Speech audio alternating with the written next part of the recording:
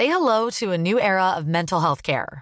Cerebral is here to help you achieve your mental wellness goals with professional therapy and medication management support. 100% online. You'll experience the all-new Cerebral Way, an innovative approach to mental wellness designed around you. You'll get a personalized treatment plan from a therapist, prescriber, or both in a safe and judgment-free space. Your Cerebral therapist or prescriber will outline a customized plan with clear milestones along the way, so you can get to feeling your best. With Cerebral, you're not alone in your mental health journey. We're here to empower you to live a fulfilling life. So take that first step towards a brighter future and sign up today at Cerebral.com/podcast and use code ACAST to get 15% off your first month. Offer only valid on monthly plans. Other exclusions may apply. Offer ends July 31st, 2024. See site for details. Cool fact, a crocodile can't stick out its tongue. Also, you can get health insurance for a month or just under a year in some states. United Healthcare short-term insurance plans, underwritten by Golden Rule Insurance Company, offer flexible, budget-friendly coverage for you. Learn more at uh1.com.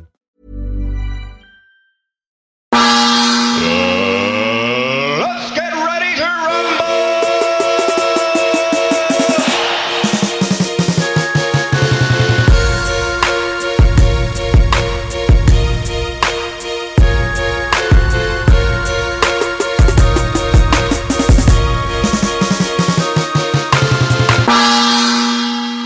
Yes, välkomna till mitt andra hem, ännu ett avsnitt med Amanda Rodde bakom mickarna. Och den här gången har vi med oss en riktigt intressant gäst med en grym story bakom. Välkommen Markussen. Tusen tack. Kul att du kunde komma. Ja, visst. Det här är vårt andra försök egentligen. Inofficiellt, den här gången lyckas vi. Nu har vi mickar framför oss i alla fall. Jag tänkte egentligen göra så här den här gången och bara låta dig få presentera dig. För att vi har ju pratat lite behind the scenes och du är ju verkligen en allgörare. Jag har ju 1 miljon frågor som jag vill ställa. Men om du börjar med att bara berätta lite om dig själv. Vem är du? Vad gör du? Ja, jag är ju norsk egentligen. Jag flyttade till Sverige i 97. Så jag har bott här någon år. Jag är från Tromsø i Nordnorge. Och nu är jag 43. Håller på med träning. Många olika delar inom träning. Så det är det som har varit min huvudbit hela svenska tiden. Men så har jag varit här och där hela min karriär startade. Det var i Sverige det liksom tog av. Flyttade du till Sverige på grund av träningen och din träningskarriär? Okej. Hur kom det var en 97. Det var för att det var precis när allt det här med gruppträning hade redan börjat ta fart. Och det exploderade. Mycket värre att vi hade stora idoler i svensk träning inom det här som ledde utvecklingen av gruppträning i hela världen. Och det var ju Staffan Perman och Jesper Magnusson. Och det var de som startade de första instruktörsskolan i Skandinavien som var safe. Och det var allt det här liksom började. Och du vet att om jag skulle ta en utbildning så ville jag ta en utbildning där det var bäst. Och det var Sverige, det var Stockholm. Vi hade ju någonting sånt där i Norge, men det är inte samma sak. Och jag ville gå hit för det var här, mina idoler var här. Vad var det för gruppträning på den tiden? Alltså vad var det för sorts pass? Nu finns det ju hur mycket som helst. Ja, det har verkligen blommat upp. Jag kan tänka att det var lite smalare då. Ja, nej, det var ju gruppträning. Det var alltid från konditionspass, det var aerobics, det var step, det var styrketräning och såna här saker. Också cykling, spinning. Och utbudet var ju, det startade ju då. Och nu är det ju 1 miljon olika kategorier inom gruppträning. Nu har man ju allt möjligt. Ja, precis. Så det var där det startade med de här kategorierna som var lite limiterade. Och sen bara kom det därifrån så har det exploderat ut. Vilken var din nisch? Var det cykling eller var det aerobics? Var det någonting som lockade dig mest? Min nisch var nog, det var aerobic och det var step.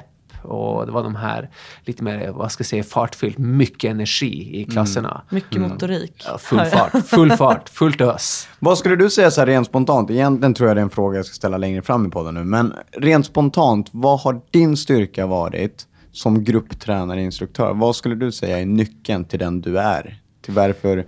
För nu, vi kommer återkomma till det, men du har varit i Rimini där det är världens största fitnessfestival. Ja, stämmer det. Och det är inte vem som helst som blir skickad dit heller. Men, och då tänker jag så här, vad är det som gör dig till den du är? Kontakt, ska jag säga. Det första, nu har jag har ändrat sig från början till hur jag är i min roll nu. Men jag tror det som har varit en sån här top of mind, det är nog det kontakt, och det handlar med att jag har en förmåga av att kunna skapa kontakt med folk som är i min sfär när jag kör. Jag ser allt. Jag ser alla som är med på mina pass. Och jag är extremt närvarande. Så jag har en förmåga av att kunna få kontakt med folk. Och även om det kan vara 1000 pers på en klass, så handlar det om hur man jobbar med crowden. Och vart man ser och hur man får dem att känna att man ser dem i en flock av 50. Jag har faktiskt varit med, om jag får avbryta det. Jag var på en gruppträningsinstruktörsutbildning en gång. Och då pratade vi just om det här. Och sen efter en lektion så sa jag, men det känns som att du har tittat på mig hela tiden nu. Ja. Men då sa alla andra, men det känns som att hon har tittat på mig hela tiden. Alla hade samma känsla. Då måste hon ha lyckats med det. Är det sån form av kontakt som du menar? Ja, det var skithäftigt. Och man blir sedd med andra ord. Liksom. Ja. Det kräver ju, det är mycket som ligger bakom det här. För det att det handlar om hur man rör sig med folk, hur man ser, hur man använder blickar och kroppsspråket och allt möjligt för att få den här kontakten. Så har man en stor grupp och man kan fokusera på 50 pers där, 50 pers på vänstersidan, så får de 50 pers, de får en känsla att jag ser på alla de ögonen. Och i stort sett så gör jag det.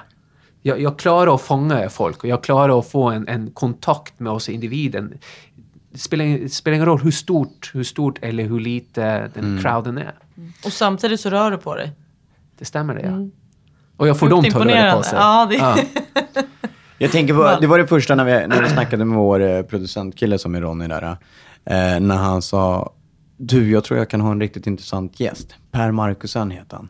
Vänta bara tills du träffar honom. Vilket jävla energiknippe. Och det kände jag när vi träffades första gången. Att man blir, vad säger man? Vad är ordet? Man blir smittad. Direkt. Och bara, du behöver inte ens öppna munnen. Det blir bara så här, och det är inte många människor man känner så med. På både gott och ont. Alltså det är så här, ja men det är klart, den här människan har en auktoritet och allt vad det är. Men man känner av det med dig ganska snabbt. Och det kan jag tänka mig är också din styrka när du väl jobbar med det du gör. Kan jag tänka mig. Ja.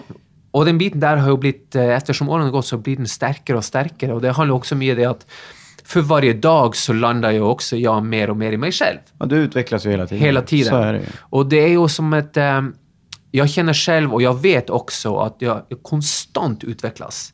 I det här så, det finns ingen stagnation för mig på det sättet. Även att kanske inte jag kan göra det här när jag är 90. Men jag känner hur jag blir bättre hela tiden. Och det går tillbaka till en sån enorm motivationsfaktor för mig. För hela tiden så känner jag och jag analyserar mitt jobb hela tiden. Så när jag klarar mig under jobbet så går ju allt det här. För det är ju situationsanpassat hela tiden. Man måste hela tiden kunna anpassa sig och jobba med atmosfär, jobba med kontakt, ändra upplägg om det är sån några folk som om det inte går, om det är för svårt eller för lätt eller för tungt eller för whatever. Så allt det här gör att man är konstant levande. Och efter så känner man ju också det beror på vilken feedback man får. Och man känner att det gick bra eller gick mindre bra eller hur det är. Så analysera också för att se hur kändes det för mig. Vad kunde jag ha gjort annorlunda? Vad kunde jag ha gjort bättre? Så hela tiden så låter det med varje en cocoon-fas. Där jag har möjligheten till att hela tiden expandera och bli bättre. Och den här biten där, det gör att jag hela tiden fiskar upp någonting som gör att jag kan spira mer. Och jag tar aldrig någonting för givet. Aldrig. Nej. Det är ett ganska ödmjukt sätt att se på saker, vilket är bra tror jag. Jag tror definitivt det är bra att ser man sig som bäst så det är då man är körd, tror jag. För då har man egentligen ingenting att utveckla, då är man ju klar. Det kan ju vara någonting som påverkar ens motivationsfaktor där också. Och jag har aldrig jämfört mig på det sättet. Jag jämför mig med mig själv. Och den här känslan jag får, för det som jag gör, det som är grejen är att idag så har jag samma internal flame som jag hade när jag började med det här. Och jag kan hela tiden, innan jag börjar med det här, när jag önskar, jag ser bara fram emot att bestå den här examen så jag kunde göra det här och du vet, göra allt det som jag hade av känsla inne som jag ville göra. De där tankarna och de här bilderna som jag byggde upp, de kan jag direkt, jag kommer ihåg när jag stod på mitt gym hemma i Tromsö och liksom bara drömde mig bort. Då hade jag börjat instruera smått för den här lilla gruppen. Var innan du stack till Sverige? Var innan jag stack till Sverige. Och då visste jag om de här stora konventen där man var på scen och det kom folk flygande in från hela världen, Italien, Frankrike, Spanien, USA. De här stora gruppträningsgurorna. Och det var liksom hundrevis av folk och stora scener och allt möjligt. Och jag bara såg att det är enormt det här. Och jag kände det, hur jag hade så mycket att ge. Och jag bara tänkte att jag vet att jag har någonting att komma med här. Så när jag kom ihåg det på morgnarna om jag var och tränade på gymmet för mig själv, så gick jag på, varmade upp på Stairmastern, så hade jag min musik på.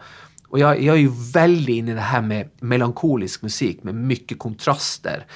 Och jag lyssnar mycket på det där och det får mina känslor kommer fullt på gen när jag lyssnar på det här. Och då får jag med associationerna, men gud, jag har den här energin, jag vill presentera.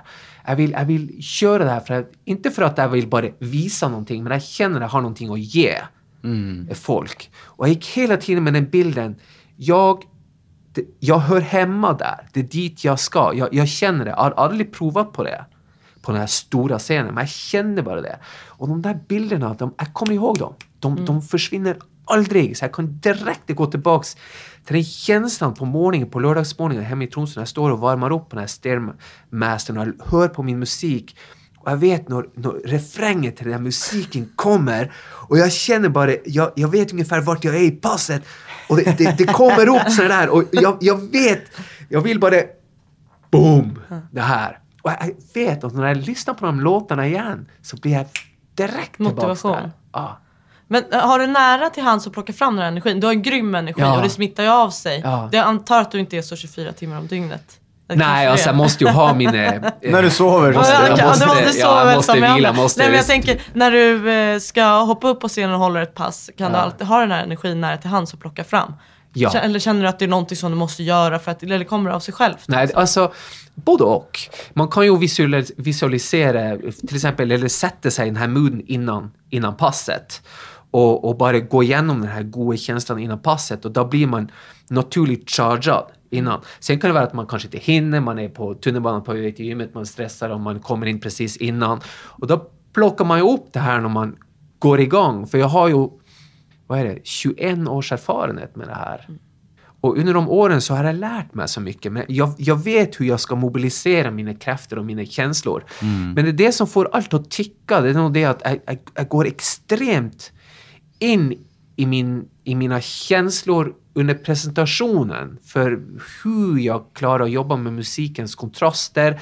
Med mitt rörelsemönster. Och jag kan ta stämningen ned. Och jag är inte rädd för det. Jag måste inte ha den här högt. Nej, det måste inte vara hypad hela tiden. Nej. Det tar slut på en. Och startar man där uppe så har man ju ingenstans att gå. Nej, då är det bara neråt liksom. Och det är precis samma som den musiken som jag använder som är extremt. Den går upp och den går ned i tysta. Och upp och ned. Och när folk generellt håller på med gruppträning, instruktörer, de kan nog känna det att de gillar att ha den här musiken som är pumpande konstant.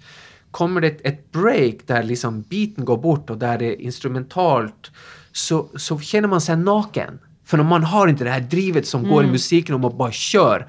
För då går det ned och då matchar inte det om du ska ha ett galet kroppsspråk. Det matchar inte med musiken. Men du känner dig lika bekväm i det här när tempot går ner? Som Ja, för då kan jag ta hela gruppen med mig ner på en tystare nivå rörelsemässigt. Och jobba med gruppen på ett kontrastfullt sätt så de kanske det här, om man är inne i en stressad fas med att kanske få ut någonting nytt, att folk ska liksom okej, vad är det han gör nu, och sen går musiken ner, då kan man samla folk så folk kommer ned och så jobbar man på det där, och då kan det vara att mitt kroppsspråk också, jag tar det ned med musiken så att jag är levande också med musiken, och när musiken börjar byggas upp igen, då byggs mitt kroppsspråk upp igen. Och då kommer det naturligt, den här pausen som har varit, den kommer i ett sånt naturligt vulkaniserad eruption. Ja, det känns typ som att du tränar nu. Ja. Men du säger att du kan plocka fram den här energiska, alltså den här energin som du har. Kan någon ta den ifrån dig? Jag tänker, det kan ju, alla kan ju ha en dålig dag. Det kan ju komma in, det kommer 3 personer på passet, 2 utav dem har en skita och drar med sig den 3:e. Kan de dra ner dig på samma nivå då också? Ja, men också, de är ju ändå där för dig. Så även om det kommer 1 eller 3 pers, så är det nog de 1 eller 3 som är där för dig. De andra är ju inte där, så det är ju inte de, man ska inte lägga fan. Det påverkar inte. Ja. Nej, alltså jag är ju bara så himla glad att jag är frisk nog att göra det här. Sen kan man ju ha en dålig dag där man känner att man är trött, eller man vill inte jobba med den här motiverande biten igen, för det tar mycket energi. Men man måste lära sig att kunna ladda den här energin också. Hämta den. Ja, och där är det ju väldigt många instruktörer som kanske har svårt med det här med att, men hur ska jag få energin tillbaks? Hur ska jag koncentrera mig på det som ger energi? Så det kan vara folk som är på klassen, kanske som är trötta, sura, någons hamster dog på morgonen eller vad som helst. Sen kan det vara som, även om de visar ett kroppsligt och ansiktligt uttryck på att de kanske inte sätter pris på det du gör, så kan det vara att de kommer till det efter klassen och bara, gud, mest amazing passet ever, så blir det som, du visar ju en helt annan sak kroppsligt. Så det får jag liksom bara tänka på det. Jag vet aldrig vad folk på min klass har gjort, men jag kan göra mitt bästa för att visa dem att jag konfirmerar dem. De är där, jag ser dem, jag jobbar med dem och jag ger alltid mitt bästa. Sen behöver man inte som gruppträningsinstruktör också ta allt personligt, det som sker där inne, för att du vet aldrig vad folk har haft för dag som är där inne heller. Och så vidare. Ja. Så länge du gör ditt bästa, och på den andra sidan, vi kan ju aldrig göra någonting bättre än vårt bästa. Så är det ju. Precis. Precis, det kan man applicera på vad som helst. Exakt. Och det där är så viktigt, för folk är så rädd för att, men tänk om jag glömmer mina steg, tänk om jag ramlar, tänk om. Men man fokuserar på någonting som inte har hänt. Och allt kan ju hända, så vad fan. Om det händer så händer det, men då får jag liksom ta det när det händer. Jag orkar inte förbereda mig för failure. Jag förbereder mig för success. På tal om det, vad är det största failen som du har gjort? Jag har gjort många fel upp genom åren. Det har varit många roliga och pinsamma moment på scen också. Har du levt under lär då? Och bara, jag har gjort mitt bästa, så det gör ingenting. Eller har du grävt ner dig? Nej, jag tror inte om mina... Det första som hände mig som var riktigt jobbigt, det var i 1999. Jag hade mitt första stora konvent i Sverige 1998 i januari, Nike. Och det var gigantiskt hur det bara small då. Och jag havnade i fitnesstidningen, och det var jättemycket uppslag där, och den nya stjärnan, och då kom ju mycket med det här med avundsjuka kom fram direkt från vissa folk, och mycket bra utav det också, självklart.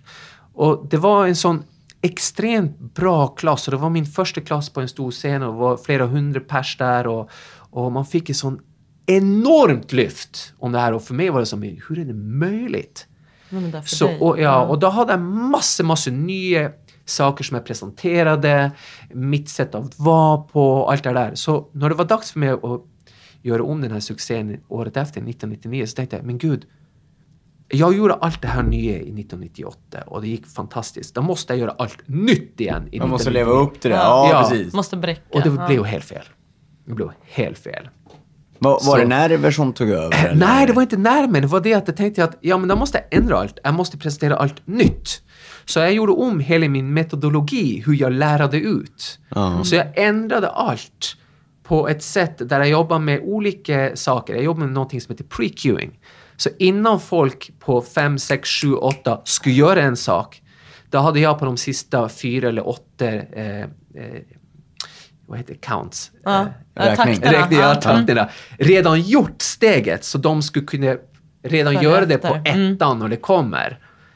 Det är en metodologi som man använder mycket internationellt och så här. Men grejen var det att i Sverige eller i Skandinavien så hade man inte använt den metodologin, så folk fattar ju inte. Vad är det han gör? Han är på fel... Och de börjar stanna. Ja, han är på fel räkning hela tiden. Och jag bara förstod inte varför de inte förstod. De förstod inte mig, varför jag inte förstod. Började du så här ropa ner och bara, ni ska... Och jag känner bara det att saker och ting började att rakna under passet. Och jag fick inte den här responsen som jag hade fått året innan. Jag bara kände, men hur ska jag göra nu? För att då hade jag var så färsk i gamet att jag hade ingen plan B. Det var det här jag skulle presentera. Men det var bara för att min väg att kommunicera stämde inte överens med vad de förstod. Nej. Och jag klarade inte förmedla det. Och jag klarade inte att komma ut av situationen. Det var så jobbig känsla. Hände det i början av passet? Det gick ju bra liksom i uppvärmningen, och sen när man presenterar själva grejen och ska pröva liksom få en atmosfär, bara känna hej, god natt. Vad hände då? Och då ser Vad bara fick du göra? hur folk börjar förlata klassen. De går. Nej. Så började för att sila ner, började folk att sätta sig ned och bara så här uppgidd och kolla liksom på mig. Och till slut, på slutet av klassen, jag var så slut som jag aldrig har varit. Och jag var så panik och jag kände mig så tom inuti. Och det var typ väldigt få folk igen. Och det var liksom bara den här ryska eliten som var körd. Och de visste exakt vad jag höll på med. Så det var lätt för dem. Det var bara dem. Och det var ju tur att det var någon kvar. De stod på typ främsta raden och bara fistpump och allt möjligt. Och jag var likblek. Jag var albino. Jag hade tappat all färg. Jag tappade livet. Jag tappade allt där. Jag var helt tom. Jag var förstörd. Och det var total failure. Vad var tankarna då? Trodde du att nu är det kört för mig som min karriär? Nej, det var kaos. Det var som att bli dumpad 10 gånger i rad av din livskärlek. Och trampat och spottat ut. Och det var fruktansvärt. Vad gjorde du när du klev av scenen? Nej, jag trodde jag hade ett nervöst sammanbrott där. Och sen var det ju bara liksom... Jag visste inte vart jag var eller någonting. Jag visste inte hur jag skulle respondera. Men jag var bara helt tom. Jag visste att det här gick inte bra. Jag visste att jag hade inte förberett mig att ta i förhandsberäkning vad som kunde hända. Och jag trodde jag bara måste leverera någonting nytt. Och det där kom ju sen in. Så det där är en väldigt känd metod att jobba på. Men inte där och då. Nej, du hade ingen plan B. Nej, så jag kunde inte rädda det tillbaks. Hur var efterspelen efter det där då? Hur återhämtade du dig? Och du sa att du fick hata det också. Kallade in på täppet.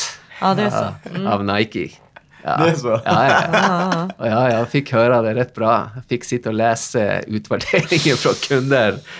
Och det var inte så jätteroligt. Fast den var schysst. De gav mig några som hade skrivit någonting bra. Det var schysst. Jag får vara på de där. Typ 3. På ryska då, ja. Och så där var det ju liksom bara... Det var ett rock bottom där. Det var total failure. Hur återhämtade du dig från det här? Jag hade talade mycket då med min sponsorer och det här, och man får ju gå igenom vad som har gått fel, hur det är, och jag var ju så pass grön och ny det här att jag visste inte. Jag hade ingen aning, och då fick jag ju det här att så här kan det inte vara. Nej. Och så jag fick ju gå tillbaka och verkligen gå igenom, och jag förstod ju vad som var felet. Vad som en läxa. En jätteläxa. Och jag fick gå tillbaks och jobba på det här och verkligen förstå och se det att marknaden var... jag kunde inte kommunicera det här på ett bra sätt ut i marknaden. Det gick inte. Och då får man gå tillbaka och ta det steg för steg. Och man behöver inte att presentera och göra någonting allt nytt för att bara revolutionera det. Det räcker med att du gör det också, det du är bra på, men att du verkligen presenterar det med hjärtat. Och ger den energin som jag gjorde, som var mig. För när det var där så var det plötsligt inte mig. För det här var ju också nytt för mig. Men jag visste hur jag skulle lära ut det. Men tydligtvis inte. Och då var det... Jag fick inte Per in i det här. Det gick inte.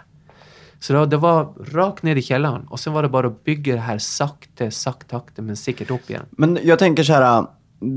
Det är ju aldrig kul då när det händer. Men någonstans så måste det här också varit den rikaste lärdomen. Ja. För att, har du inte failat så här, har du inte gått åt helvete någon gång under din karriär, vilket du måste göra, då kanske du inte hade varit där du är idag heller. Nej, det är sant. Tänker jag. Ja. Det måste ju vara någonstans så här, shit, det här vill jag inte göra om. Vad gjorde jag fel? Man analyserar, självkritisk. Så om du tänker på det på det sättet, så på 1 år så fick jag känna av maximum high och maximum low. Ja, precis.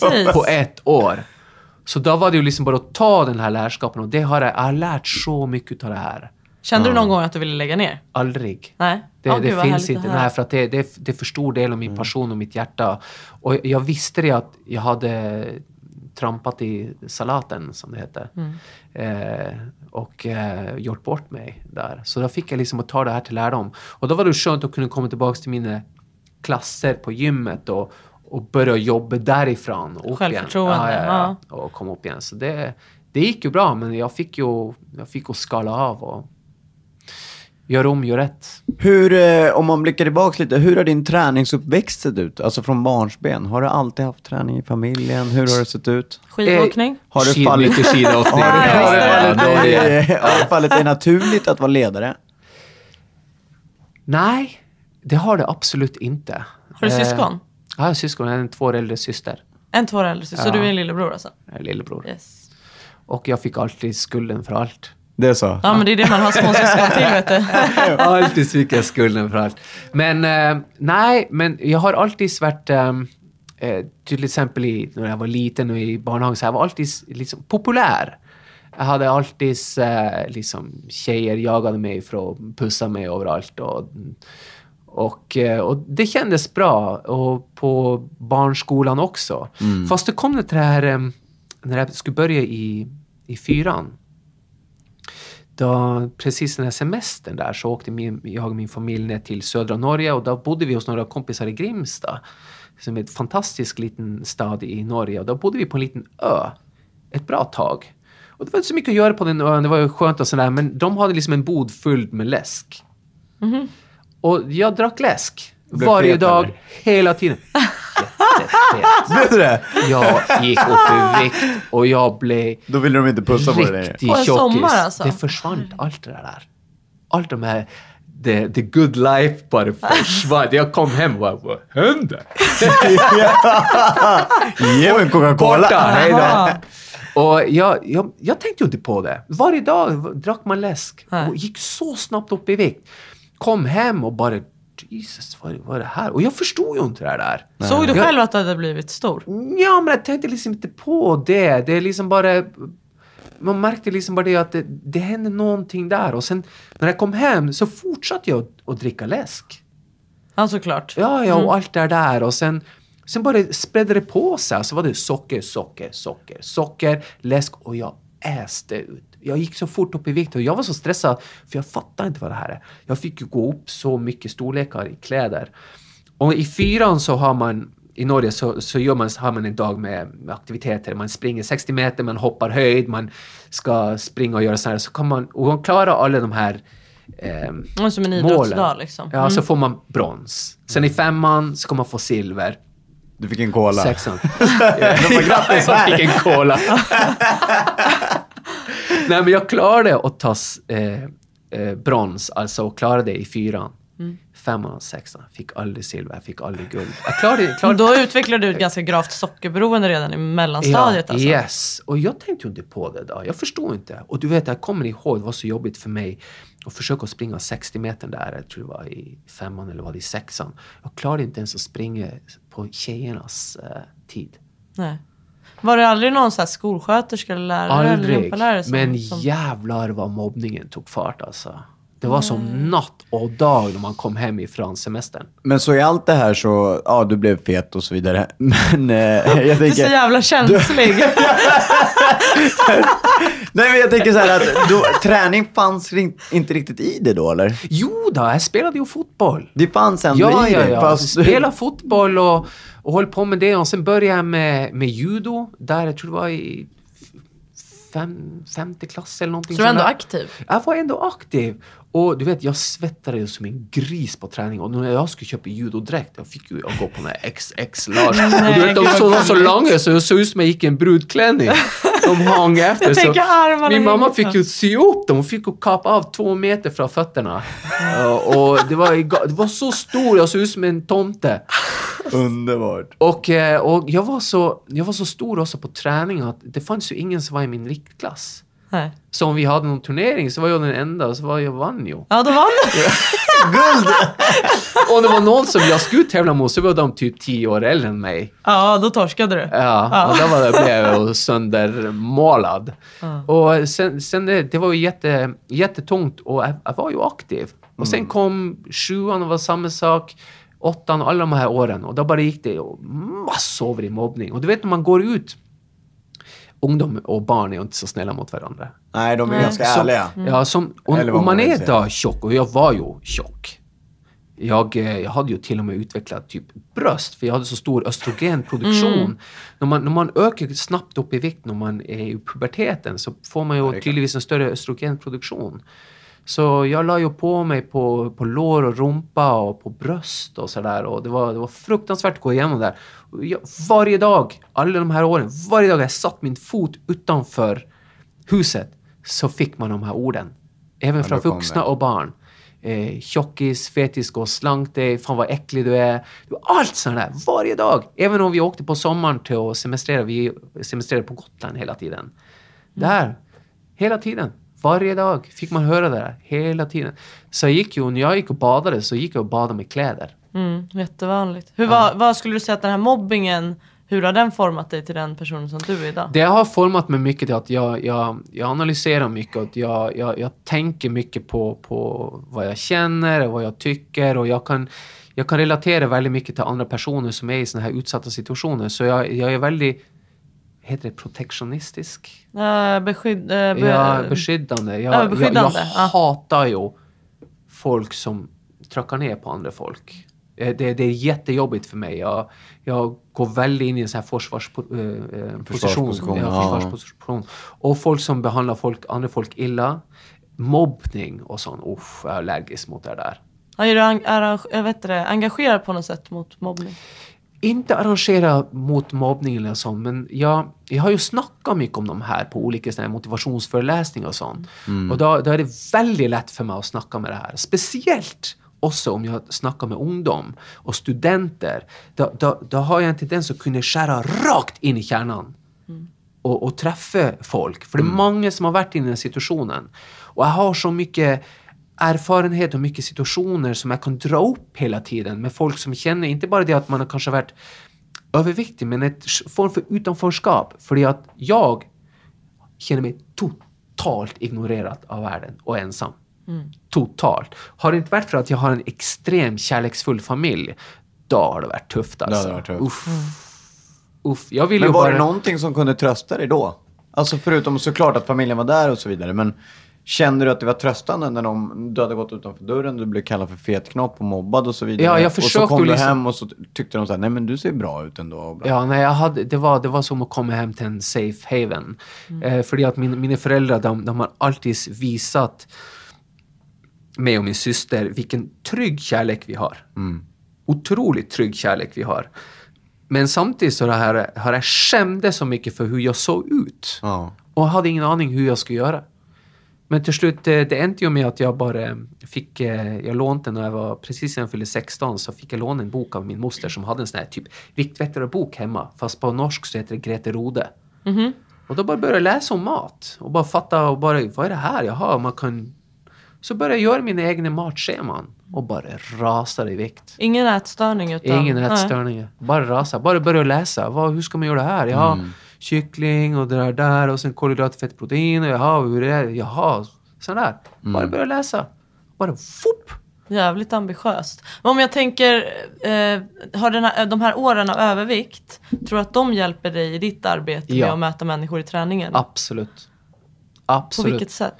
Det är för att jag vet hur otroligt jobbigt det är att kunna ha en sån här sak som det är så här att man det är som en elefant i ett porslinhus. Och folk som är i en sån här situation, det känns inte bra. Man vet att folk kollar på en. Man vet att man klarar inte det och det för man är för tjock, man är för tung, man har för dålig kondis och du så jobbigt att jobba med sin egen självbild och självkänsla i det här när man känner sig så dömd. Konstant dömd. Och man vet inte vad för bra man ska göra hela tiden. Det här gick ju också så pass långt att när jag blev mobbad i skolan så började jag att hacka på dem som jag kunde hacka på, som jag kände att jag hade makt över.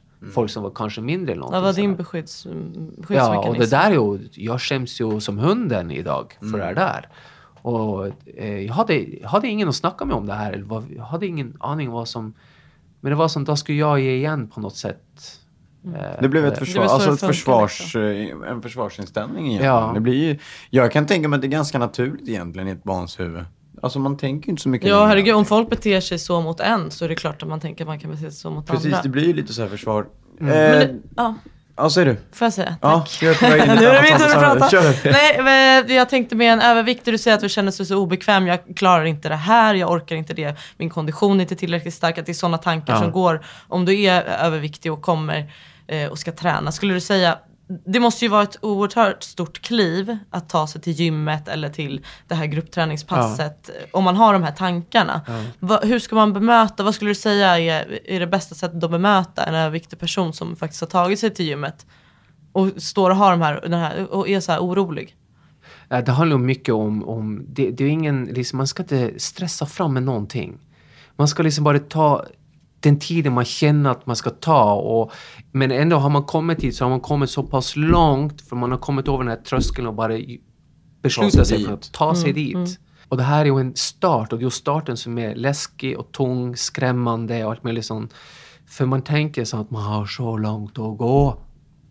Hur ska jag börja? Och när man är så pass stor, vet du, det är som att man ser inte att det här går inte att göra någonting med det. Det är för långt, det är för mäktigt, det är för stort. Och då är det så bra att man har någon som bara kanske kan ha förståelse för situationen, för hur man tar nästa steget. Eller hur en person där kan känna inuti. Så tufft. Och jag har varit där. Jag vet exakt hur det kändes för mig. Och hur jag såg att det här är en never-ending story. Jag vet inte vad jag ska göra för att... Jag vill bara försvinna in i Ringenes herrevärlden och vara en hobbit. Jag vill inte vara här. Som vi. Men okej, så du blir av med den här övervikten och börjar träna. Du tränar lite allt möjligt. Så är det basket, boxning och... Men det var huvudsakligen var det att jag gjorde om hela mitt kosthåll. Jag började förstå det här liksom... The root of all evil.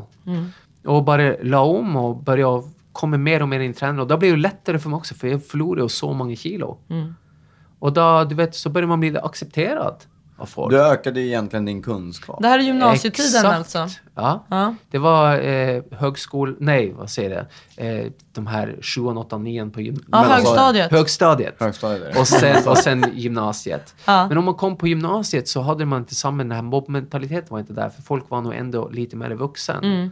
Men det var fruktansvärt på barnskolan där och på... upp till 9:an. Det var det. Vad hemskt. Sen i gymnasiet kommer en helt annan klass och det var inte det där existerade inte. Och det var en helt annan vuxenmentalitet och folk såg på dig och man blev inte dömd för man var större eller lite mindre eller någonting sådär. Så då ändrade det sig. Men jag började förstå det här med maten och hur det affekterade mig och hur lätt det var för mig då att komma igång med sporter. Och sen var det ju allt. Sen var det snowboard och skidor och mountainbike och det har vi ju allt där uppe. Så man är ju väldigt aktiv.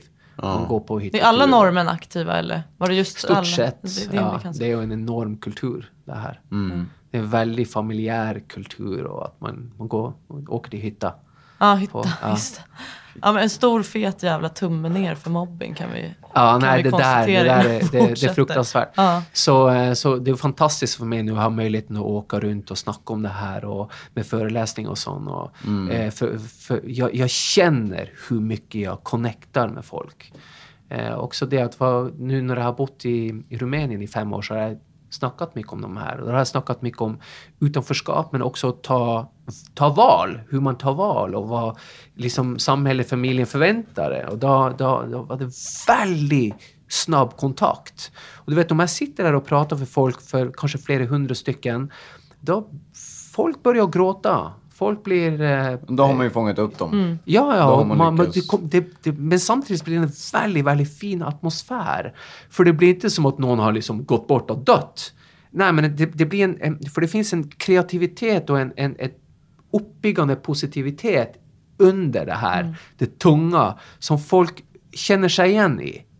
Att liksom, det finns hopp och allt det här med utanförskap och sånt. Där är det någonting som är klara att nå folk. Och jag känner hur jag når folk. För jag får en sån enorm feedback på alla de här sakerna som jag gör. När det gäller till exempel med pratande och med föreläsning och sådär. Och så jag känner hur jag bidrar till någonting bra. Och där nere i de länderna så pratar man om känslor på ett annat sätt. Och där ska inte killar visa känslor på det sättet. Machokulturen. Så när jag kommer med en sån här att jag visar känslor, då blir det som ett sån här wow, vad var det här, vad händer nu? Och även killar blir helt sån, men herregud, jag skulle önska kunna liksom bara släppa och bara sådär. Så en enorm inverkan. Jag tänker på tal om mobbing och bakslag och det här eventet som inte gick bra alls. Du har ju åkt på flera bakslag i livet. Ja. Du har varit sjuk. Ja. Kan du berätta lite mer om det? Ja, i 2007 så fick jag cancer. Och det var ju ett sån här smäll, för att var ju typ en friskus. Jag hållit ju på med det här. Hade du jobbat med träning då sen efter gymnasiet liksom? Ja. Okej. Och det här var 10 år efter du flyttade till Sverige? Ungefär, det var 10 år exakt. Jag flyttade i 97 och jag fick diagnosen i 2007. Och hela tiden så har jag jobbat med träning. Pluggade också mycket på universitetet. Så nu idag så kan jag nog gå retro och känna av vad jag tror det var som orsakade det här. För vi har det inte i familjen på det sättet. Nej. Men oavsett, jag fick den här känslan. Jag var på väg till ett konvent i Sibirien. Och det är ganska lång restid dit. Så när jag satt på flyget från Moskva till Sibirien så satt där, så fick jag inte sova på flyget. Och då fick jag en sån här... Att jag kände att det var någonting som var fel i kroppen. Jag kan inte förklara vad det var, men jag kände att det är någonting. Och hela den helgen när jag var där och körde klasser och det var suveränt och allt möjligt sådär. Så jag hade den här känslan. Så när jag kom tillbaka så gick jag till min läkare och sa bara att du måste kolla, och han bara, du är alltför ung för det här och whatever. Men det var ju så att jag sa att jag vill verkligen att du ska kolla upp det här, och jag vill inte gå härifrån kontoret för du har gjort det, för jag känner att det är någonting fel. Hade du ont? Hade du fysiskt ont? Nej, men det var en sån liksom. klämmande känsla att det var som att man slår sig. Precis när smärtan börjar gå över, så man är lite så Det var en sån där form för märklig känsla. Obehag liksom. Obehag, ja. Det var någonting som inte har varit där förut. Och vart någonstans på kroppen var det här? Det här var testikel. Kände du det där, eller var det bara magkänsla? Ja, du kände att det var någonting. Och man får en sån här gravitationskänsla, att det är någon som liksom, att det dras ner. Men det är ju någonting som är som det inte brukar vara liksom. Och då så sa han till slut, okej då, så tog de... Okej då, vi ska väl hjälpa tog de med ultraljud, och då sa han, ja, vi kan se det här. Så bad han om ursäkt. För att han inte ens hade tänkt att kolla det. Liksom. Ja, och då gick jag på biopsi dagen efter. Och då gick den in och tog och klippte en del av min testikel. Och så gick jag därifrån som Lucky Luke. Men alltså, hur länge...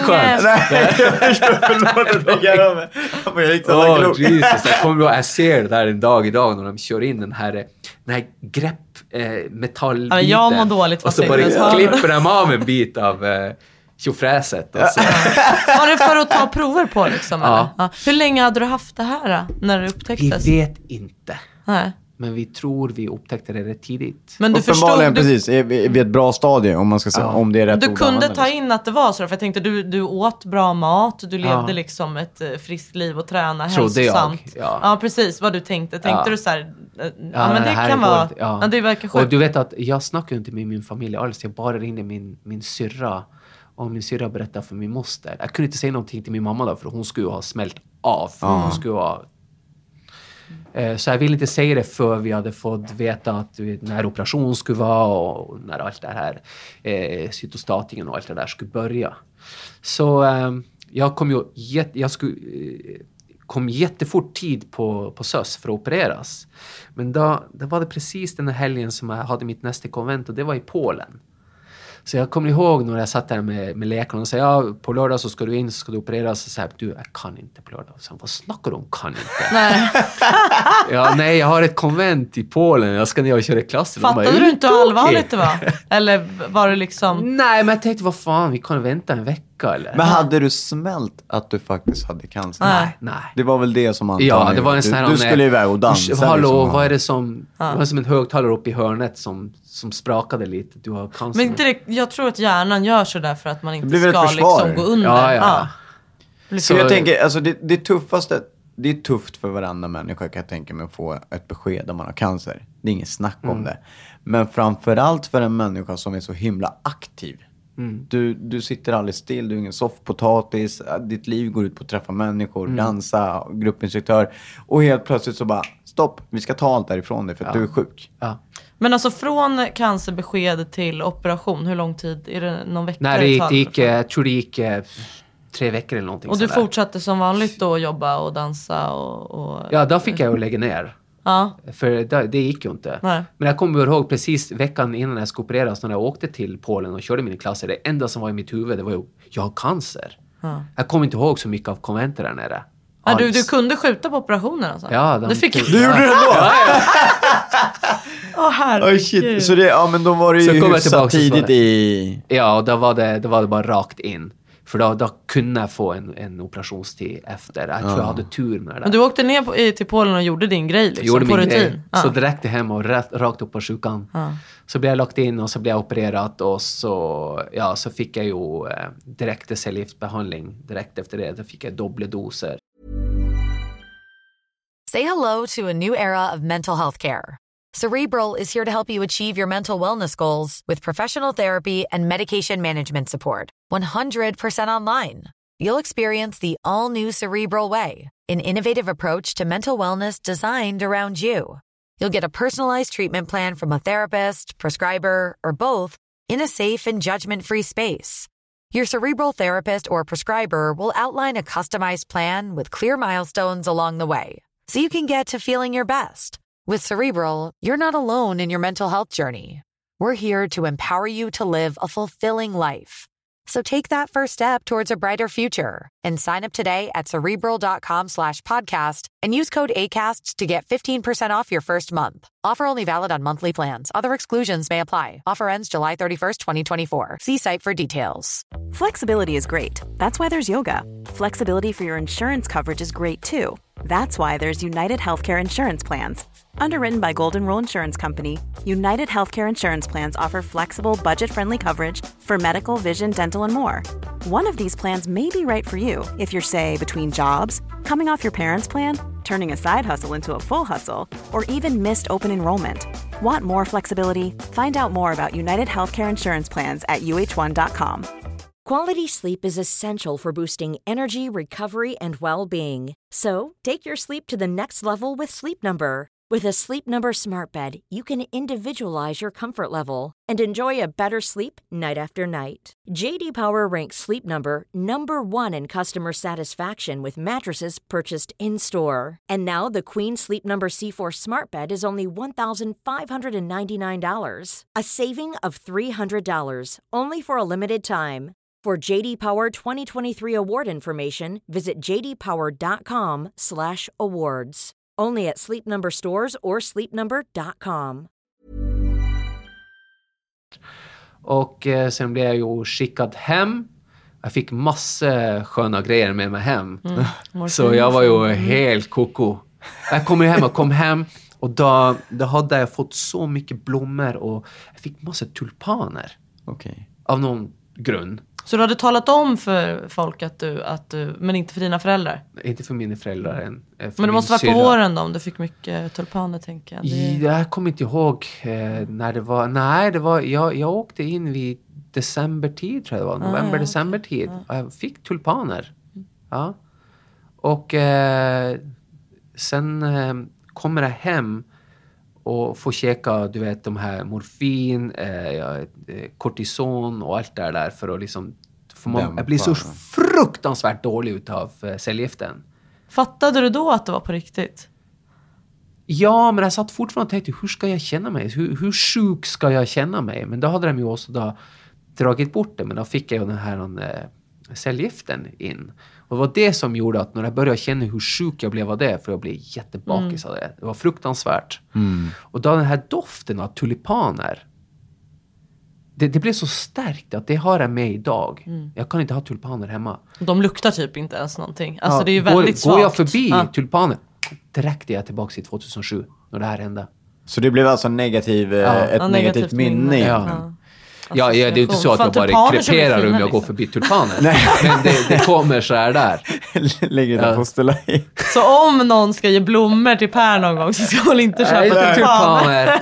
Nej, helst inte tulpaner. Och då var det ju liksom bara, jag förlorade mycket vikt, jag förlorade all färg. Men jag tappade inte håret, men det stoppade. Ja, okej, så det blev ju inte längre liksom. Lite skäggväxt hur länge som helst. Och den sen blev jättesmal och blev jättesvag. Hur länge fick du cellbehandling? Nej, det var ju bara då i början som jag fick cellbehandling. Och då fick jag dubbla doser där. Och sen var man hela tiden på besök. Konstant. Och mätte och röntgen och hela tiden.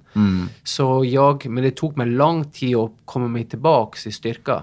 Så hela året som kom så var det bara sakta men säkert kommer sig tillbaks. Jag hoppade lite för snabbt in och då slet jag ju av soleus på båda fötterna. Det hände efter 3 minuter. Du skulle tillbaka och jobba. Hur långt efter operation var det här? Jag hoppade in på Nike-konventet i 2008. Ja, det var ett år efter alltså. Ja.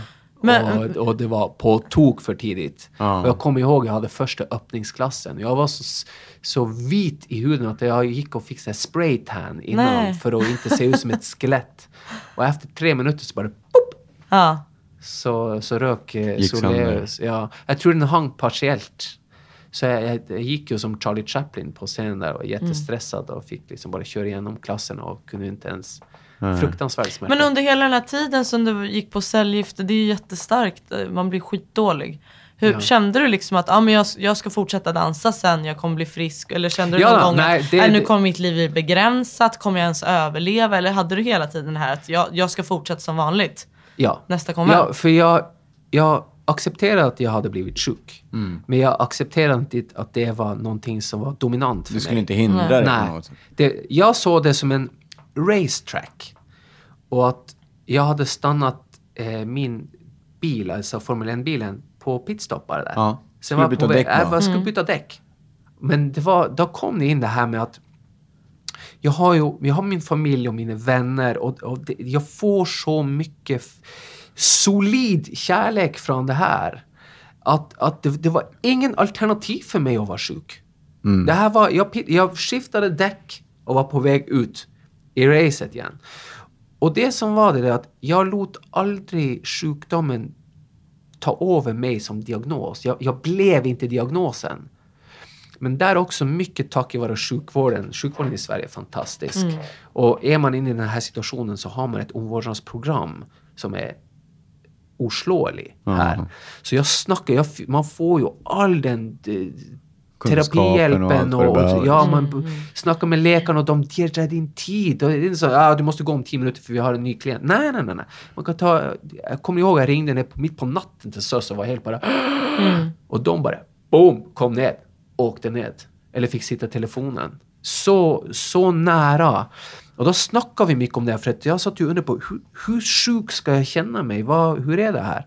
Så jag låt inte mig bli sjuk. Jag blev inte diagnosen. Det här var bara temporärt. Och jag känner det för jag visste att jag hade så mycket att göra med livet och energi och Och så fick jag jobba massor med positivitet, självbildet och tänka positivt. Så mitt liv gick ju på paus på något sätt. För det gick ju som på räls innan. Att jag missade mycket. Det var liksom bara, jag jagade efter någonting som jag inte visste vad jag skulle jaga. Och nu var det bara så sprang du förbi liksom. Ja, då stopp. Och då började jag tänka på det här. Och hela det här med att lägga upp min tankesätt på och komma sig över den här fjället. Jag ska över fjället. Jag ska inte gå runt. Jag ska över fjället. Det finns ingen annat alternativ. Där fick jag jobba jättemycket med. Och det funkar. När jag kände hur det funkar, hur det lättade upp min dag, att jag kände mig inte sjuk. Och jag kände hur jag sakta men säkert blev också starkare igen. Då spädde det på hela biten. Så det mentala har jag jobbat jättemycket med. Massor. Och jag låt mig ta tid och bli frisk. När jag först blev skadad så förstår jag, okej. Slow down. Nu får det. Så det är det jag har gjort. Jag reflekterar mycket och verkligen börjar uppskatta alla små saker. Precis, det var det jag tänkte fråga. Även om du inte lät sjukdomen ta över ditt liv, så måste du ha påverkat ditt liv på något sätt. Och då menar du att du ser liksom de små allt tingen. till det bättre. Så jag stressar ju inte om det, som folk säger, skitväder ute. Vad är skitväder? Ja, om det skulle regna eller någonting så här. Eller folk sitter och förbarmar sig över att det är dåligt väder och uff och stund. Bortkasta energi. Vad ska du göra? Vad ska du göra om vädret? Ja, det går inte att göra. Det blir bara värre om du gnäller. Det går inte att göra så mycket Så jag skiter fullständigt upp i vädret. Så om det till exempel om det är fint väder ute och alla liksom, då måste man ut. Men om jag känner att jag vill sitta hemma, jag stressar inte om det. Då sitter jag hemma. Jag känner inte dåligt för det. Eller om det regnar ut, jag älskar regn. Jag är här och nu. Hela tiden. På mina klasser. Här och nu. Jag stressar inte. Jag måste hinna och lära ut allt det här. Jag måste hinna med det här på en timme. Jag hinner med det jag hinner. Och om jag slutar lite tidigare eller lite så här där, det spelar inte så stor roll. Det är ganska harmoniskt. Det låter som en underbar inställning till livet. Jag avundas det. Fast jag skulle typ kunna stressa upp mig för att jag tänker att så här, nu måste jag njuta av alla de här sakerna, så skulle jag ju kunna göra det till en stress istället. Nej. Jag tänker rent så här, kanske en jävligt dum fråga, men har det förändrat dig som person efter sjukdomen? Ja. För jag tänker att det känns ju som att det är nästan omöjligt att rubba dig psykiskt när du alltid har varit ett sånt energiknippe och allting har varit frid och fröjd, och så kom sjukdomen som blev ett pitstop och sen så körde du vidare. Men som du säger, du börjar fokusera på små detaljer, att de var bra och så vidare. Men hade du varit samma person, bortsett från de här små detaljerna, hade du varit samma person idag? Hade du stått där du står om det inte vore för sjukdomen? Nej, jag tror inte det. Även om det låter jävligt knäppt, men någonstans har du fått med dig mycket positivt från sjukdomen. Ja, även innan sjukdomen så var jag självreflekterande. Och verkligen tänkte på mitt eget beteende och det här existentiella axiom och lära av det. Så blev det så mycket mer levande och viktigt när det här kom. Att den här krisen i mitt liv bara kom. För jag förstod inte, vad är det här? Vad har jag gjort? Och så jag är på något sätt tacksam för att det här hände. Och du vet att när jag blev diagnostiserad, en av mina närmaste vänner blev diagnostiserad samtidigt för bröstcancer. Jag kommer ihåg det, liksom vi träffades direkt efter och vi var i samma team, samma jobb, vi gjorde samma sak. Och boom, så fick vi diagnosen, båda två samtidigt. Och det var så här surrealistiskt när vi träffade varandra och bara satt och kollade på varandra. Vi har båda fått cancer samtidigt. Och vi var i den här fighten, vi båda två. Och samtidigt som jag blev erklärd frisk, så gick hon bort. Vad tragiskt.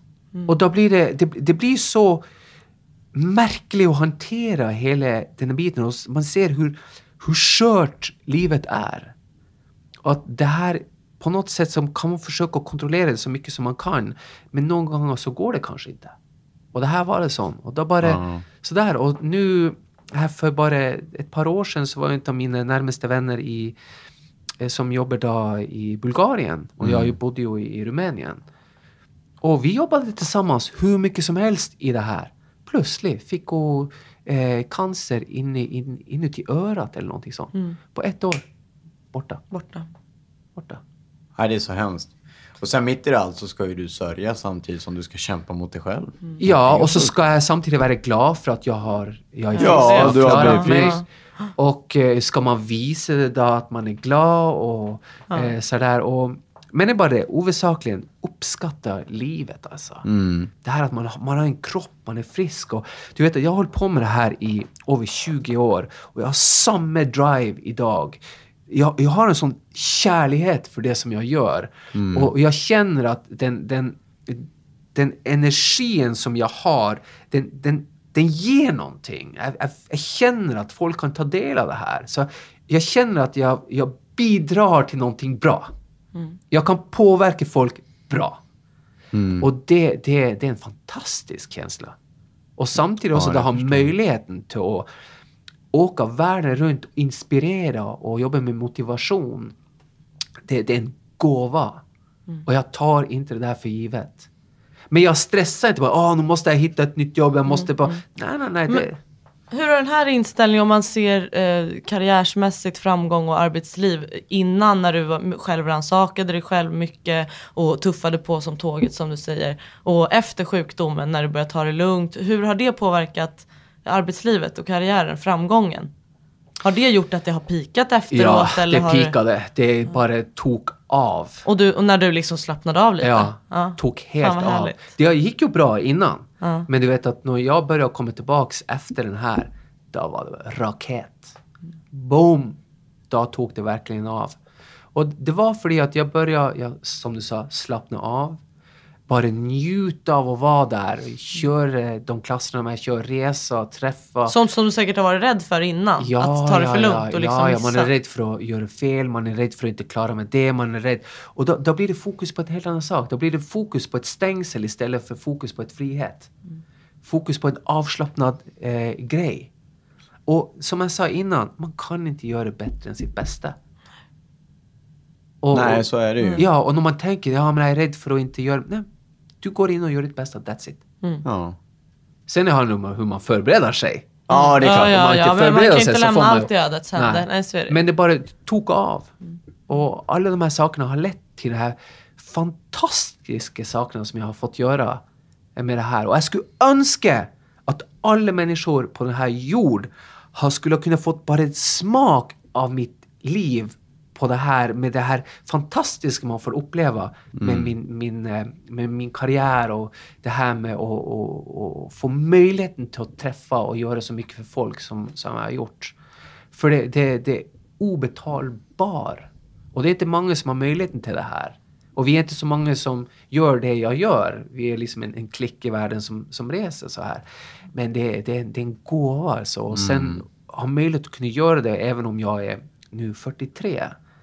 Så har du ju de nya som kommer som är typ 20 någonting. Så fortfarande så är man där. Det är helt galet fantastiskt. Du nämner lite resor och så. Vad är det för olika events och resor som ditt yrke har tagit dig till? Ja, det är ju så vi kallar ju det här The Circus. Så då åker man ju på ett år liksom till massa olika länder, massa olika event. Det kan vara små, det kan vara stora event. Det kan vara träningsveckor, det kan vara konvent bara på helger, det kan vara allt möjligt. Och då blir man bjuden in till olika små eller stora organisationer i alla möjliga slags länder. Och så kör man. Så nu till exempel här förra veckan så var jag nere på världens största träningsevent och det är ju i Rimini i Italien. Ja, det lät skithäftigt. Allt av träning i hela världen på de här enorma hallytan. Jag vet inte hur många hallar som bara står upp. Du gjorde någon jämförelse sist med Älvsjömässan, för där har vi ju en ganska stor fitnessfestival. Ja, Älvsjömässan är nog ganska stor, men det blir ju som ett lite sån tvättförråd i storleksmässig. Ja, men det går inte an att förstå hur stort det är för man är där. Och då, så när jag var där nere så var det var en egen hall med bara MMA och kickboxing och tävling där. Och sen var det en hel hall med bara bodybuilding och tävlingar. Och sen var det hallar med all möjliga slags konstigt träning som vi inte sett. Det var pole dancing i bassäng. Det var cykling i vatten. Det var alla möjliga slags utställare med allt möjligt av utstyr och folk från hela världen. Jag tror det var 80 länder som representerade där nere. Och dit blir du bjuden för att stå och hålla pass? Ja.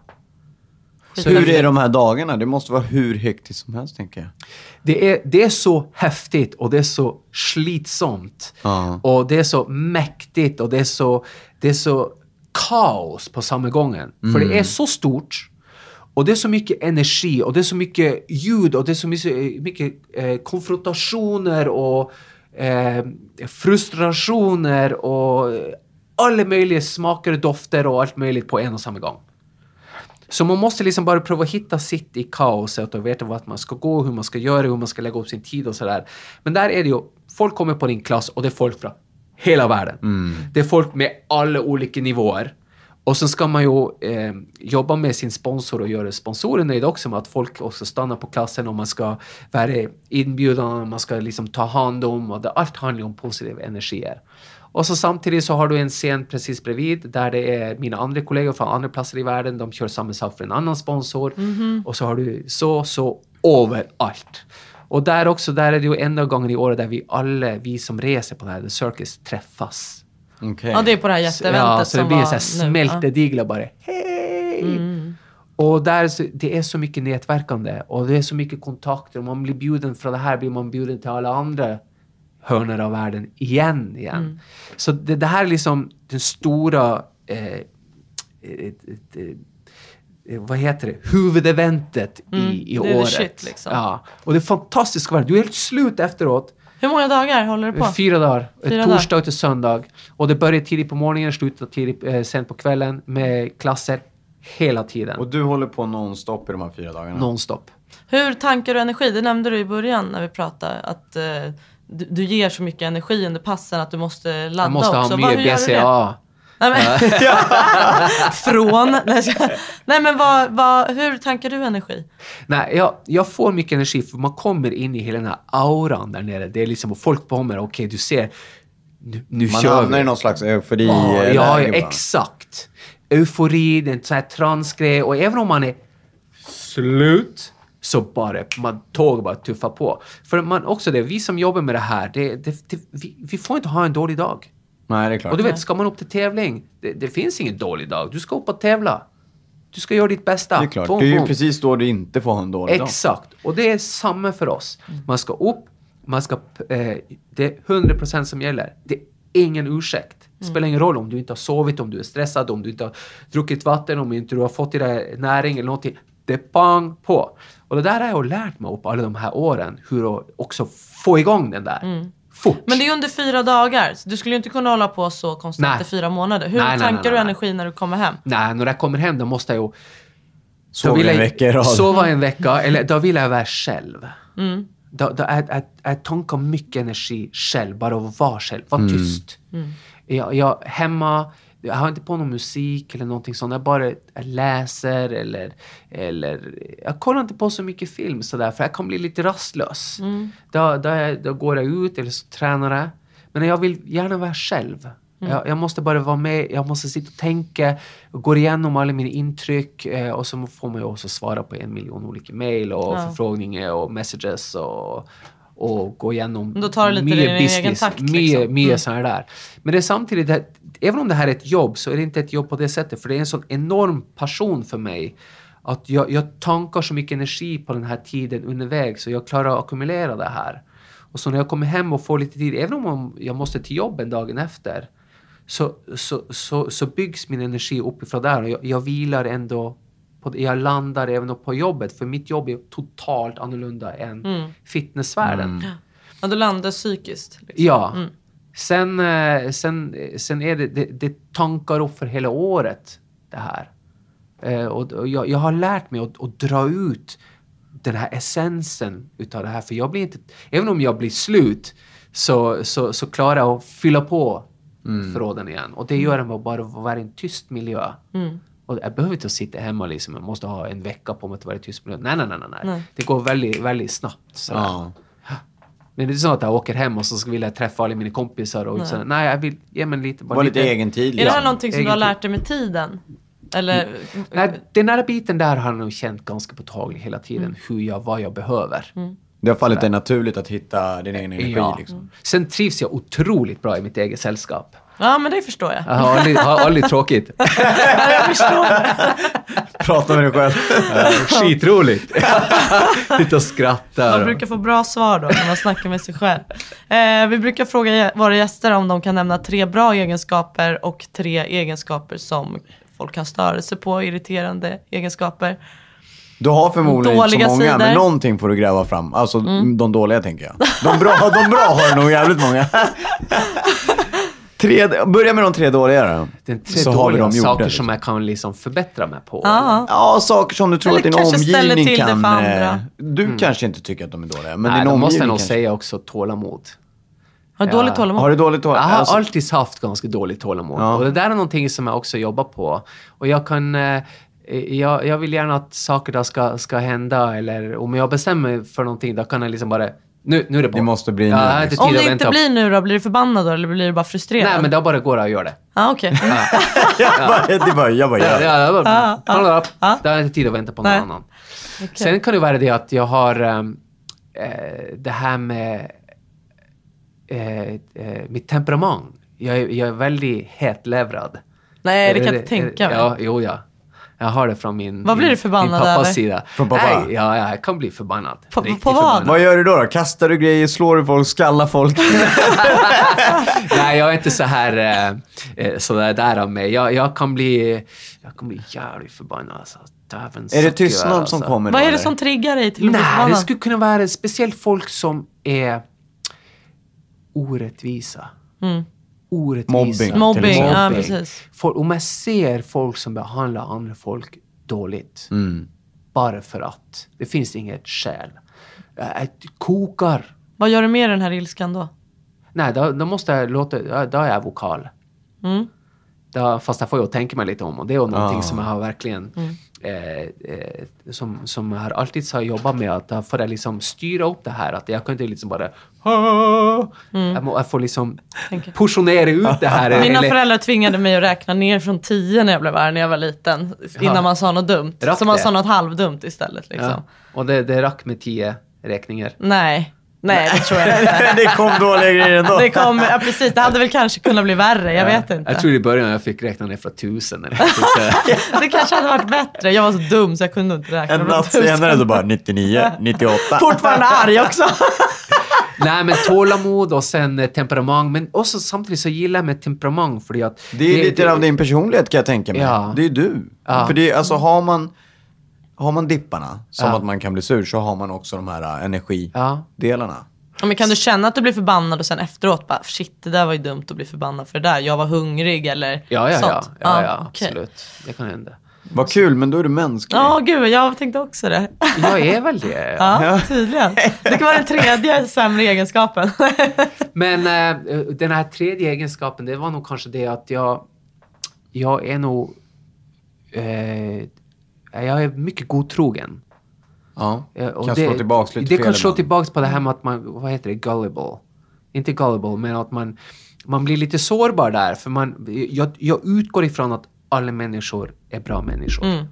Och jag älskar människor, jag gillar människor, jag gillar allt det här som har energi och kontakter. Man vill inte se något ont i Nej, någon. Men du vet att det, på något sätt så är det kanske inte det en nackdel på det sättet. För att det där är någonting som också hjälper mig att skapa förtroende. Ja, precis. Det är egentligen bara en bra sak. Men jag förstår absolut att det kan slå tillbaka fel ibland. Ja. Framförallt när man blir lovad eller någonting. Och så blir det inte så. Liksom. Och du vet att det där fick jag väldigt stor känsla för när jag flyttade till Rumänien. För jag gick ju utifrån det här med att det var att alla är bra och har goda intentioner. Men där i businesslivet, då är det ju mer en sån här Shark Tank där nere. Ja. Och för där är det folk som har agendor. Inte privat, för det är fantastiska, varma, sköna människor som hjälper dig. No matter what, när som helst, var som helst, det spelar ingen roll om det är mitt i natten. Du får aldrig ett nej. Men när det gäller företagslivet där nere och här med att tjäna pengar, då var jag nog lite för blåg. Då var jag blåg när jag kom hit ner. Och det där fick jag ju äta upp i början. Så det första året var jag så stressad för jag förstod inte. Men man har ett avtal, men du vet att ett ord kan man inte det är inte värt på. Någonting. Nej. Okay. Så där blev väldigt mycket mottaglig för mig där. Men på andra sidan så ser jag att det är någonting som gör att det blir en styrka för mig. För jag har inte den som får en trustworthiness. Och, Det var jättemycket också. 3 positiva. Måste jag bara ta 3? Nej, det får du hålla på hur länge du vill. Nej, jag är väldigt optimistisk och energigivande. Jag rider på min energi. Jag har en sån här, som jag sa i början, en sån här eternal flame som bara är där. Det är som den olympiska elden som bara är inuti. För jag känner så otroligt starkt för det som jag gör. Ja, men det märker man när man träffar dig och när du pratar om det som du gör. Verkligen. Vad härligt. Och den här energin, det bidrar till att jag känner mig otroligt bekväm i mig själv. Jag är väldigt sån här, jag känner mig väldigt trygg. Och de här sakerna går ihop med att när jag är väldigt energisk, jag har en tendens att också kunna inkludera folk i min energi. Och det är inte ofta att man kan det. Och för mig är det en fantastiskt bra egenskap att kunna ha. Sen har jag fått lära mig eftertid hur jag ska stänga av min energi. För om min energi är öppen hela tiden, då blir jag tappad, då blir jag helt dränerad. Exakt. Ja, då blir det bakslag. Ja, så det där har jag fått jobba med. När jag pluggade psykologi, då fick vi jobba med terapeuter på det sättet. Och då fick jag lära mig det här med att öppna och stänga. Jag hade ingen aning om det innan, så gick jag och var tappad hela tiden. Konstant. Gick på bussen, tunnelbanan och var helt öppen. Så och jag hade ingen aning man om det. läckte ut energi. Ja. Sen tror jag en annan sak med att positiv sak med mig, att jag är väldigt här och nu. Du tar vara på stunden. Jag verkligen tar vara på stunden. Och det är inte så här att jag går och oroar mig för att jag ska vara imorgon eller någonting sånt. För jag har inte kommit dit. Jag förbereder mig här och nu för om det skulle vara så. Men jag verkligen uppskattar här och nu och ta vara på de här momenten. Och det gör att jag blir otroligt bekväm och det känns bra för mig själv. Och jag är ju glad. Jag har ett liv och jag är frisk och jag har en fantastisk familj och fantastiska vänner. Så jag är bara tacksam för det här.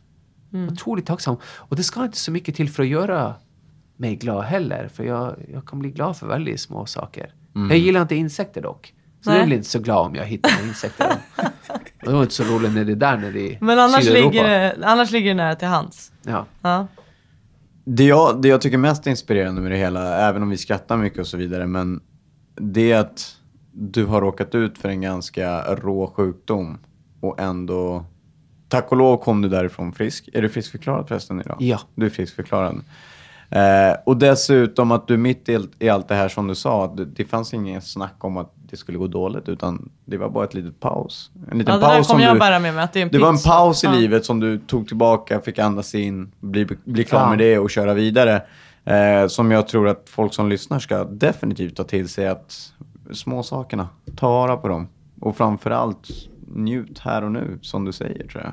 Vet du, när du säger det där med den biten där, som också som kille, när man då får den formen av cancer som jag hade och man ska fjärna bort en testikel, så vet man ju aldrig vilken testikel som är dominerande när det gäller produktion av testosteron. Och det kan ju ha en stor inverkan.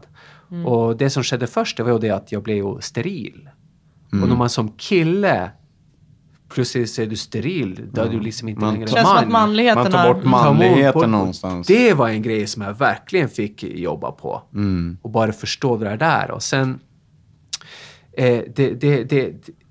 och att man får sin manlighet liksom ifrågasatt på det sättet. Det var en helt ny våg som kom in i det här. Som jag fick kämpa med under.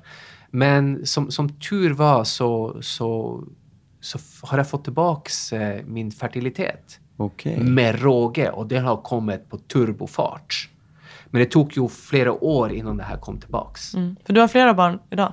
Nej, jag har ingen barn. Inget barn? Nej. Jag tänkte säga, men du kan. Kanske du kan. Lite här och lite där. Aha. Och du vet att dagen när vi fick veta det, när vi gjorde alla mina testosteronvärden och allt bara pikade upp så här där. Så då fick jag ju gå tillbaka och börja och vända mig till tanken att nu är jag fertil. Jag kan bli pappa. Och bara gå från det ena kontrasten totalt till det andra. Ja, men nu är det lugnt. Ytterligare en positiv grej. Det har jag grej fått jobba med igen för att få det där in och få det här. Hur länge hade du fått infinna dig i att veta att du inte kunde få barn? Det var väl runt, jag tror det var kanske runt 4 år. 5 år och sen bara, jo förresten, nu kan du det. Så när man till slut gör de här testerna och så ser man hur det går. Men visste du från första början att du kanske kunde komma och bli fertil igen? Att det var en stor chans för att jag skulle bli steril, ja. Och det fanns ju alltid en chans för att det skulle bli bra också. Ja. Det fanns ju också. Så man har ju lämnat in liksom spermier på den här banken då, som man skulle vara säkrad om man inte skulle ha möjlighet att kunna vara och kanske få barn sen och sådär. Så nu är jag bara himla glad för att jag har möjligheten. Du har möjligheten, precis. I mitt liv har det liksom inte funnits den situationen där det här med föräldraskap har kommit in. Men det är liksom någonting som, jag stressar inte med det heller. Det är som att man vill bli bjuden på festen, även om man inte vill gå. Ja. Du bara kastar hem alla ungar till mig. Jag tar hand om dem. Jag har typ 20 barn hemma, som vanligt. Ja. Så det där stressar inte med. Det där får komma om det kommer. Ja, så är det ju. Precis. Och det är, som du säger också, man ska bara vara glad att man kan. Överhuvudtaget precis. Till att börja med. Liksom. Framförallt när du i så många år har gått och trott att nej, nu går det inte. Eller precis. trott, utan det har varit så liksom. Ja. Hur får man tag på det om man vill ha tag på dig? Om man vill ha tag på mig så kan man kontakta mig via sociala medier. Till exempel Facebook, Per Markussen. Där har jag 2 olika profiler. Och en page då. Eller på Instagram som är Proxern. Och det var det jag blev kallt när jag var liten. ProukSERN. Eller bara om man skriver Per Markussen. Det är det där. Då hittar man det. Det är så man hittar mig. Grymt. Eller att man kommer på Sats och kör mina klasser. Ja just det, Torsdagar och Satsodenplan, fredagar. va? Satsodenplan, Som torsdagar vi och ska fredagar. göra. Vi skulle ha gjort det förut. Och ni kom inte. Fast grejen var att jag skulle ha gjort det, men jag bangade. Och du sa att Per sa att det var bra att jag bangade. För om jag inte har någon motorik så skulle jag vara körd. Ja, det hade ni gillat, va? Oss får ni ta på via Mitt Andra Hem, Instagram, Facebook. Vi heter Mitt Andra Hem. Ni kan även mejla oss, mittandrahem@theboxhanier.se. Följ oss och läs. Det här kommer ut ganska snart och det ska bli himla intressant att få släppa det här avsnittet faktiskt. För jag tycker, bortsett från träningsvärlden, så tycker jag att det är en riktigt bra, inspirerande grej att få träffa dig. Tack. Fantastiskt. Tusen tack för att du kunde komma. Tack så mycket. Tack för att du fick ha det här. Tack.